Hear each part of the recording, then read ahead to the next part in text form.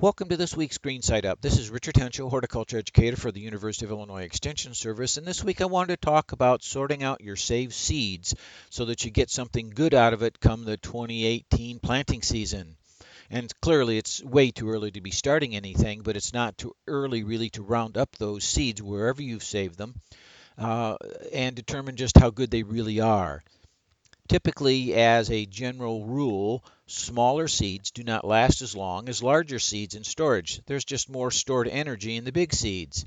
This rule is really important when we think about maybe that we've stored our seeds sometimes in less than ideal conditions. The smaller seeds will have respired, so to speak, to the point where they're no longer viable. The bigger seeds still have lots of energy left. So in the refrigerator in a tight sealing container is about the best we can do. Those stored seeds are really alive and breathing the entire time we have them in storage, and the cold temperature slows down their respiration rate, and that allows them to have more energy available for germination. So it's all really about conserving energy throughout the months when we have them and really have them in storage.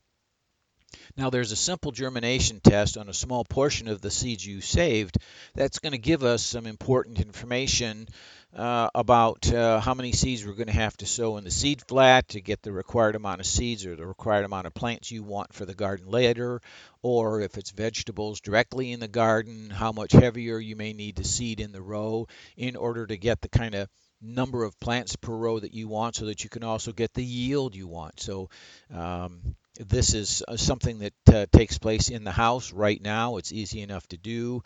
For example, you may take as few as, say, 10 seeds and you place them between moist paper toweling on a small dish or inside a plastic uh, uh, Ziploc type bag. And that seed then begins to absorb the moisture. That's imitating the moisture that's in the soil outside, and then once that it has imbibed that moisture, that signals all those enzymes and auxins and all those elements that had kept that seed dormant. It removes those barriers, and then the seed begins to germinate. So after a few days, um, it's all really about counting those seeds that have produced a seedling. This you provides you with some sort of a percentage. What percentage of those 10 seeds germinated and grew? Well, that same percentage then can be applied to all the seeds you have left that you had stored. So if, for example, 8 out of those 10 seeds germinate, that pretty much means you've got about an 80% germination rate. So this then tells you later on how many seeds it's going to take to get that desired number of transplants out of the flat, or to get the desired number of plants in the row. So that's that, what that really says is if you're sowing outside then with an 80% germination rate and you want 100% seedling germination, you would add about 20% more seeds within that row to accomplish what you would have gotten had 100% of those seeds had very high germination rates, really to begin with. Another one of those rules we talk about is that for every year you save seed, germination rates can drop about 10%. So that's just another way to figure out how much more seed you will need to sow outside or in the seedling flats in order to get you where you want to go. And just remember that the longer these seeds are kept, and especially those small seeds, the less likely that they're going to be really viable and have a good germination rate. So this simple germination test is really a pretty good way to help ourselves out so we don't have a quote unquote crop failure at the time we're out there planting our vegetable seeds. Seed packs that we buy can tell us just how fragile those seeds can be. Sometimes you might notice that those seed packs are made out of foil or foil lined. That's suggesting that once opened, the storage time and germination rates are probably going to fall pretty quickly, and that seed may only be good for the year you've sown it, because by next year, even with the best of conditions we can provide, it may not be good enough, and none of those seeds would germinate.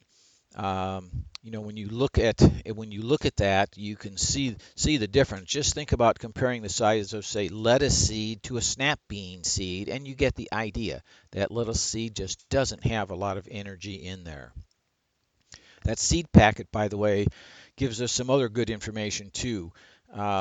You may read on the label that some of those seeds actually require or prefer to be germinated in the dark rather than on the kitchen windowsill receiving sunlight. There's a lot of seeds that do require to be in a lit location as part of the germination requirement, but there are those others that will germinate very nicely actually in the dark. So be sure you kind of pay attention to that.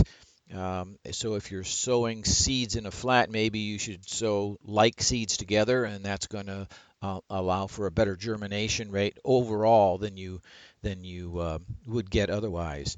Some of our seeds also need cooler temperatures to germinate and start their life in versus a warmer soil. So read the label carefully, put those seeds together that require the similar requirements, and that should help you out a great deal, especially if you're sowing seeds in transplant trays inside the house. By the way, the same thing holds true for when you're planting outside um, directly. Some of those seeds, like lettuce seed, for example, you just pretty much sprinkle on the surface of the soil. You may sprinkle the lightest little amount of soil over them, but pretty much because of their size and their light requirements, that begins to make a lot of sense. What can be fun with this is these kinds of little experiments can be done with children and family members and grandkids. So have some fun, even if you're not planting a garden. Germinate some snap beans in the house. Give them a treat. Watch them how they grow, and have a good time with it. Well, this has been Richard Henschel with this week's Green Side Up. Always a pleasure. I'll be back again next week.